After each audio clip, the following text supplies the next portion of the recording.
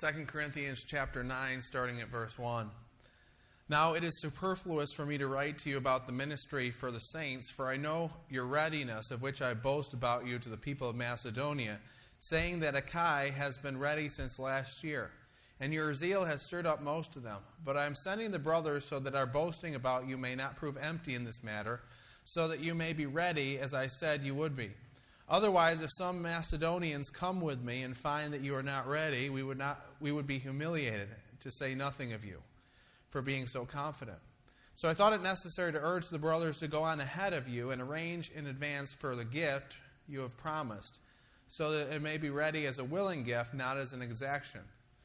The point is this: whoever sows sparingly will also reap sparingly, and whoever sows bountifully will also reap bountifully.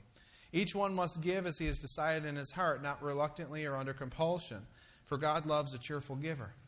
And God is able to make all grace abound to you, so that having all sufficiency in all things at all times, you may abound in every good work.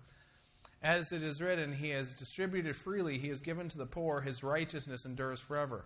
He who supplies seed to the sower and bread for food will supply and multiply your seed for sowing and increase the harvest of your righteousness. You will be enriched in every way to be generous in every way, which through us will produce thanksgiving to God. For the ministry of this service is not only supplying the needs of the saints, but is also overflowing in many thanksgivings to God.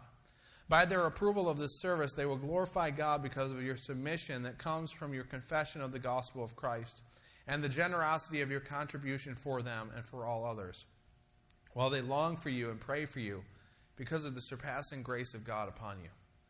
Thanks be to God for His inexpressible gift.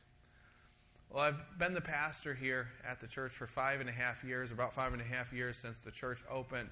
And over that time frame, I've preached, give or take, around 260 messages. And there's one topic that I haven't preached on yet.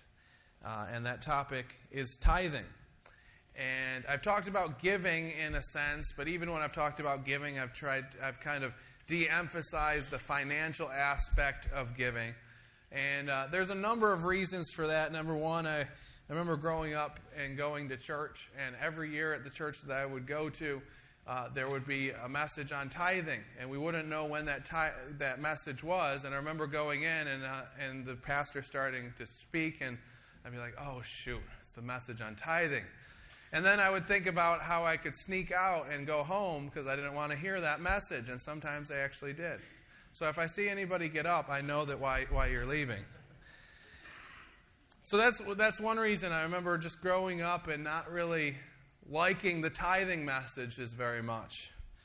Also being a new church and a church plant, we wanted to be able to reach out to lost, and the last thing that I wanted was to kind of reinforce stereotypes that people already have about the church in general, that the church is just interested in money, as they've seen, people, televangelists who are always asking for money, and they, have this idea that all that the church is interested in is money. And so I've tended to avoid or put off a message on tithing because of that.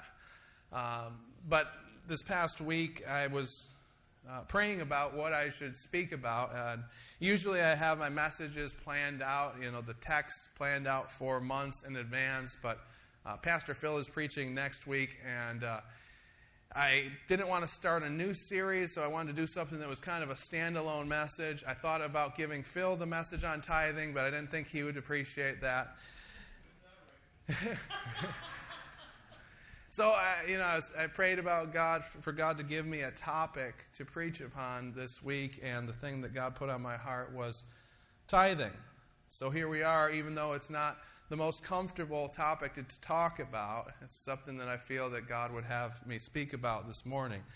The reason is the Bible places a great importance upon money and our possessions. There's over 800 references in the Scriptures to money or possessions.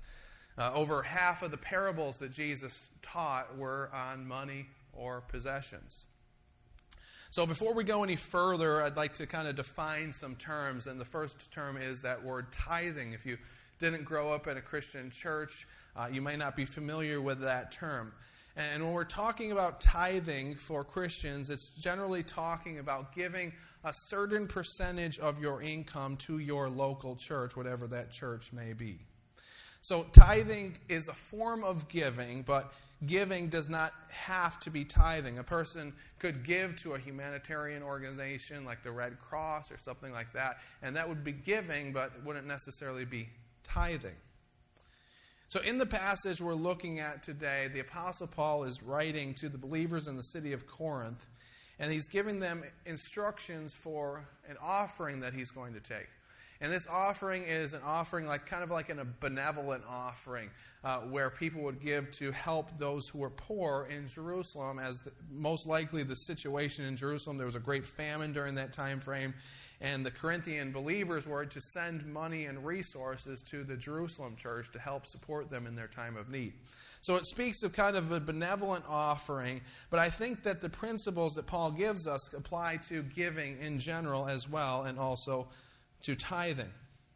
So Paul tells us a number of things about giving. The first thing he tells us is that giving should not be a burden, but a joy. He tells us giving should not be a burden, but a joy. In the Old Testament, the tithe was generally 10%, and while that's a helpful number for us to maybe wrap our minds around, I don't believe that number 10% is something that's required of believers today as kind of a legalistic requirement that we have to give exactly 10%. So then the biggest question that people ask in regard to the tithe is, how much do I have to give? Now, on the surface, that seems like a normal question, an obvious question, but there's a problem with that question. When we ask that question, we're really asking, how much am I obligated to give? How much is it necessary to give? How much do I have to give so I can check that box off to say I did what I was supposed to do? And looking at the passage here that where Paul teaches us about giving, a better question would be to ask, how much do I want to give? How much do I get to give? How much is God calling me to give? In verse 7 here, Paul says, each one must give as he has decided in his heart, not reluctantly or under compulsion. See, how much we give is between God and between us. It's not anybody else's business. And I don't believe that anyone can tell us what that number should be, but whatever number that is, we should give that with joy. Paul says God loves a cheerful giver. See, we need to get over this idea that God needs our money. Because we have this idea that how much does God require for me to give, as if God needs our money and we have to give a certain portion of it so that God's plan would go forward. And we forget that He owns all money. He's not stopped by some paper and people's names printed on that paper. He's not stopped by anything. He's the one who owns galaxy upon galaxy. He owns all the vast oceans, the highest mountains, the lowest valleys. He owns it all. So God doesn't need our money. He doesn't need it. And so clearly what he's talking about when he talks about giving in this passage, it's not just about the money, it's about our hearts. Because God could get money or He could get resources for any other place. It's about our hearts, and that's what giving is about. And so He wants us to give as an expression of our hearts. Now think about two scenarios that have happened to me in the past. Some time ago, I received a pretty sizable gift from someone. It was a gift that basically anyone would like. I liked the gift. But then I found out that person who had given it to me, they didn't really actually want to give me a gift, and they just kind of felt like they should and felt kind of obligated to do that. And they would have rather just not given me a gift at all. And I found out about that, and I remember first kind of feeling hurt by that, and then second, I was kind of upset, like, well, you didn't have to give me a gift. I mean, if you didn't want to do it, I don't need it that bad. I don't need you to give me a gift if you don't want to give me a gift. Think of another scenario. It's Christmas Eve 2013, and I remember Stephanie and I had been dating for a couple of months, and Stephanie had been working on a present almost since the time we started dating for Christmas for me. And I would text her and in the morning a lot of times, and she'd say, I'm a little bit tired today. I was up working till midnight on your present, and I had no idea what the present was. And then on Christmas morning, we changed presents, and the last one that she gave me was this present that she had been working on for such a long time, and it was this beautiful blanket.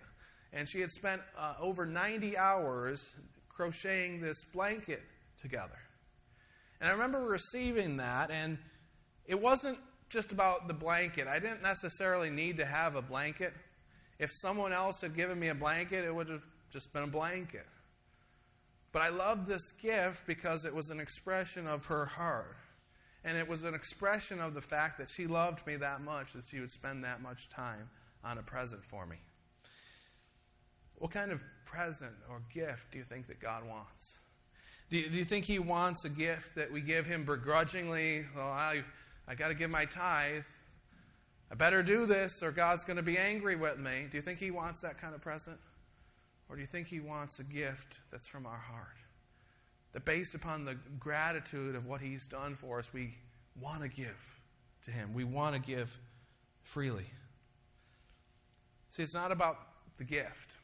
It's not about the size of the gift even. A gift of $5 could be much more pleasing to God than a gift of $5,000. It's all about the heart. And I'll say something that I don't think many people will say. If you're here and you don't want to give, and you give out of this begrudging sense that I better put this in, that's not pleasing to God. And honestly, it's better not to give. If you're going to do it out of a begrudging heart, it's better not to give. That's not pleasing to God. You'd be better off just keeping it for yourself. But God calls us to give. And He calls us to give with a heart of joy.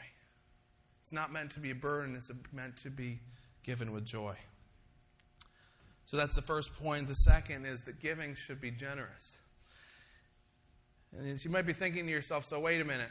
I thought you just said that I can just basically give whatever I want, and all that matters is that I give it with joy. Well, it's true in a sense, but there's an old story about a mother who gave her child a $1 bill and a quarter. And she said, sweetheart, you can place either one on the offering plate. It's entirely up to you. And as they were driving home, the mother asked the daughter what she had decided to give. And she said, well, at first I thought I was going to give the $1. I really wanted to give the $1. But the man behind the pulpit said that God loves a cheerful giver. So I felt I would be much more cheerful if I gave the quarter instead. And I think that's kind of how some of us think about it. But God wants us to have joy in being generous. And there's two reasons. The first reason is that because Christ has been so generous to us, He left His throne room in heaven. He left all the glory and the riches of heaven to come to earth to become sin for us. In chapter 8, verse 9, Paul says this, for you know the grace of our Lord Jesus Christ, that though He was rich, yet for your sakes He became poor, so that you by His poverty might become rich. So Christ became sin for us, and we give generously out of gratitude for that gift that He's given to us. The second thing that Paul tells us is that the more we give, the more we'll be able to see God work through our gifts. Verse 6 says, whoever sows sparingly will also reap sparingly, and whoever sows bountifully will also reap bountifully. When we invest in the things of God, even if our gift is very small, God can take that very small gift and do something amazing with it. You know, He uses the metaphor of a seed. You know, and a few years ago I planted some flowers from seeds.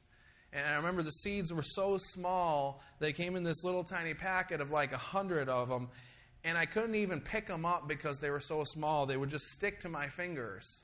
You know, it was hard to get one or two in there because pick them up, there'd be like 10 of them together.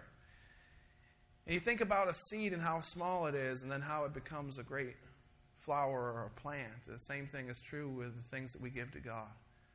We can give something that's small, but God takes it and grows it into something that's powerful. and something that can be used for His glory. And so when we're generous and we sow richly into the things of God, we'll be able to see that fruit of what God does through our gifts. And amazingly often what happens is that when we do that, we receive a blessing. When we give to God, we often find a greater blessing in return. Sometimes that's just kind of the ability of being used by God, but oftentimes it even happens financially. Verse 11 says, "You'll be enriched in every way to be generous in every way." When we give to God, often what we find is that God gives us back more than we gave. The phrase is like, you can't outgive God. And we need to be careful to not kind of go into this kind of prosperity gospel where we see the things of God as kind of an investment strategy. That I give these things so that I might become rich or blessed. But God doesn't promise us that. It's not a promise of God. But often what He does is when we're obedient to Him, when we give out of a pure and joyful heart, He gives us more resources so that we can further be generous and be a blessing to those around us. He always does that in the Scriptures. When He blesses someone, He blesses them so that they might be a blessing. Luke 16:10-13 says this, "One who is faithful in a very little is also faithful in much. And one who is dishonest in a very little is also dishonest in much. If then you have not been faithful in the unrighteous wealth, who will entrust to you the true riches? And if you have not been faithful in that which is another's, who will give you that which is your own? No servant can serve two masters, for either he will hate the one and love the other, or he will be devoted to the one and despise the other. You cannot serve God and money." When we're faithful to God with just a little bit, He often blesses us and gives us more than we could ever think was possible.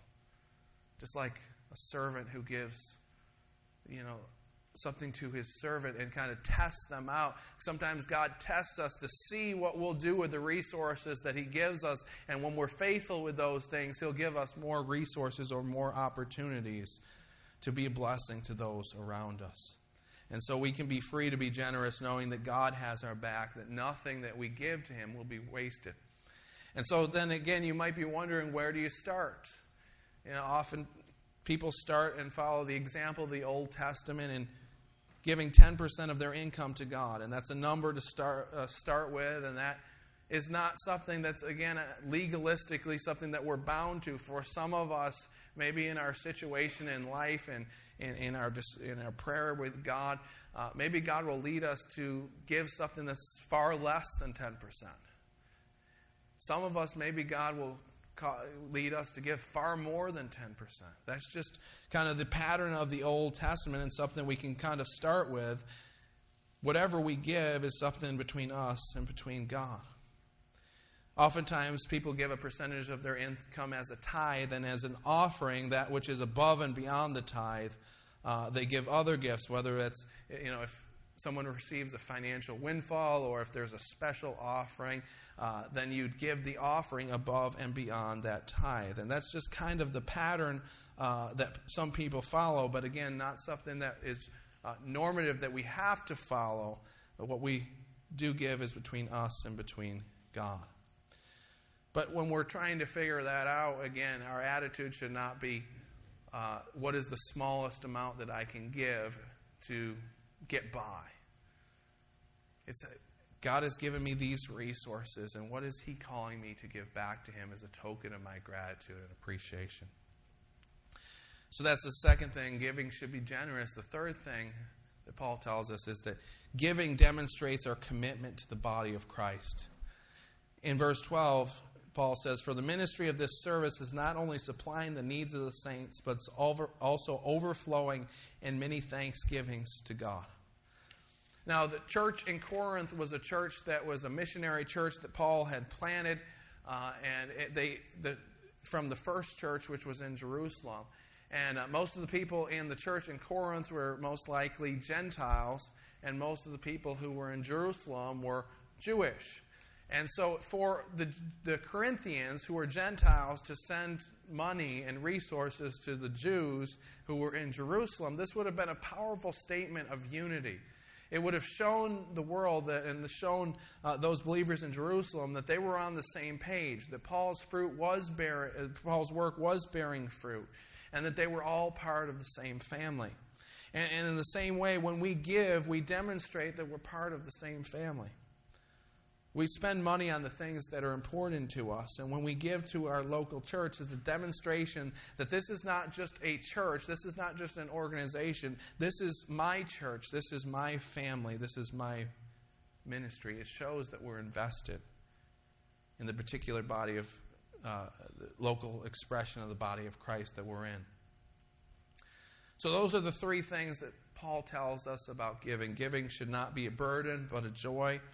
Giving should be generous, and giving demonstrates our commitment to the body of Christ. So if we had to sum up everything that we talked about here into one phrase, I think it would be this: joyful giving results in a joyful life. Joyful giving results in a joyful life. When we give joyfully, we get to be a part of what God is doing. We often get to experience further blessings so that we might be a blessing to God, and we just demonstrate that we're part of the body of Christ. Joyful giving results in a joyful life. This is a principle that's not just from Scripture, but a principle that is recognized in scientific and psychological literature today. Psychologist Stephen Taylor wrote an article entitled "Happiness Comes from Giving, Not from Buying and Having." He says that if anything, it appears that there's a relationship between non-materialism and well-being. He says, while possessing wealth and material goods doesn't lead to happiness, giving them away actually does. Generosity is strongly associated with well-being. For example, studies of people who practice volunteering have shown that they have better psychological and mental health and increased longevity. The benefits of volunteering have been found to be greater than taking up exercise or attending religious services. In fact, even than giving up smoking. Another study found that when people were given a sum of money, they gained more well-being if they spent it on other people or gave it away rather than spending it on themselves. This sense of well-being is more than just feeling good about ourselves. It comes from a powerful sense of connection to others, an empathetic and compassionate transcendence of separateness and of our own self-centeredness. I mean, that's completely countercultural, completely not what you would understand. You would expect that if you got a lot of money, then you would be happy. But research shows that it's not about getting money, it's about giving money away. And it's not just about money, it's about our time, it's about our resources, it's about our energy. We were never meant to kind of just hold on to what we've been given. We're meant to give it to those around us, to share it with those around us. Christian leader Gordon MacDonald shared a story about how his thinking kind of changed in regard to giving. And he shares a story about how he and his wife Gail went on a missions trip to West Africa. And on the first Sunday when they visited a very, very poor church. And as they went to church, they saw that everyone who went to church was carrying something. Some people were carrying chickens, some people were carrying baskets of yams, others were toting bags of eggs or bowls of cassava paste. And MacDonald said this, he says, "Why are they bringing all that stuff?" I asked one of our hosts. "Watch," she said. Almost every person in that African congregation brought something. A chicken, a basket of yams, a bowl of cassava paste. I saw that giving, whether yams or dollars, is not optional for Christ followers. Soon after the worship began, the moment came when everyone stood up and poured into the aisles, singing, clapping, even shouting. The people began moving forward, each in turn bringing whatever he had brought to a space in the front. Then I got it. This was West African offering time. The chickens would help others get a tiny farm business started. The yams and the eggs given could be sold in the marketplace to help the needy. The cassava paste would guarantee that someone who was hungry could eat. MacDonald says, I was captivated. I'd never seen anything seen a joyful offering before. Obviously, my keep money under the radar policy would not have worked in that West African church. Those African believers, although they never knew it, had moved me. I began to understand that giving, whether yams or dollars, was not an option for Christ followers. Rather, it was an indication of the direction and the tenor of one's life. What if we had that mindset, that joy in giving? What if we really believed that giving would bring us joy? Joyful giving results in a joyful life. Let's pray. Lord, we thank you for your love for us. We thank you that while you were rich, you became poor for us. You came to the earth and left the throne room of heaven to become a baby, to become sin for us. And we thank you that you give us the opportunity to give back. We know you don't need our money, you don't need our time, you don't need our resources, that you are God in and of yourself and you can do whatever you want. You own it all. But we thank you that you allow us to be a part of your plan, that you choose to use our gifts, our resources, our time, our talents for your glory. That you take the little bit that we can give you, even if it's just the smallest amount of, like a seed, and you take and make something beautiful out of it. Lord, we thank you for that. Lord, I pray that all of us would be generous people. We'd be generous to those who are around us. We'd be generous to the poor. We'd be generous in tithing. We'd be generous in giving our time. Lord, I pray that you'd lead us into that. For each of us here, we're all at different stages in our spiritual life, different stages in our careers and families. And we're all at different levels of what you're calling us to do, Lord. But I just pray that you just give us direction in what you're calling us individually to do. And Lord, I pray that as a people we would be generous, that we'd be known for our generosity to those around us. In Christ's name I pray. Amen.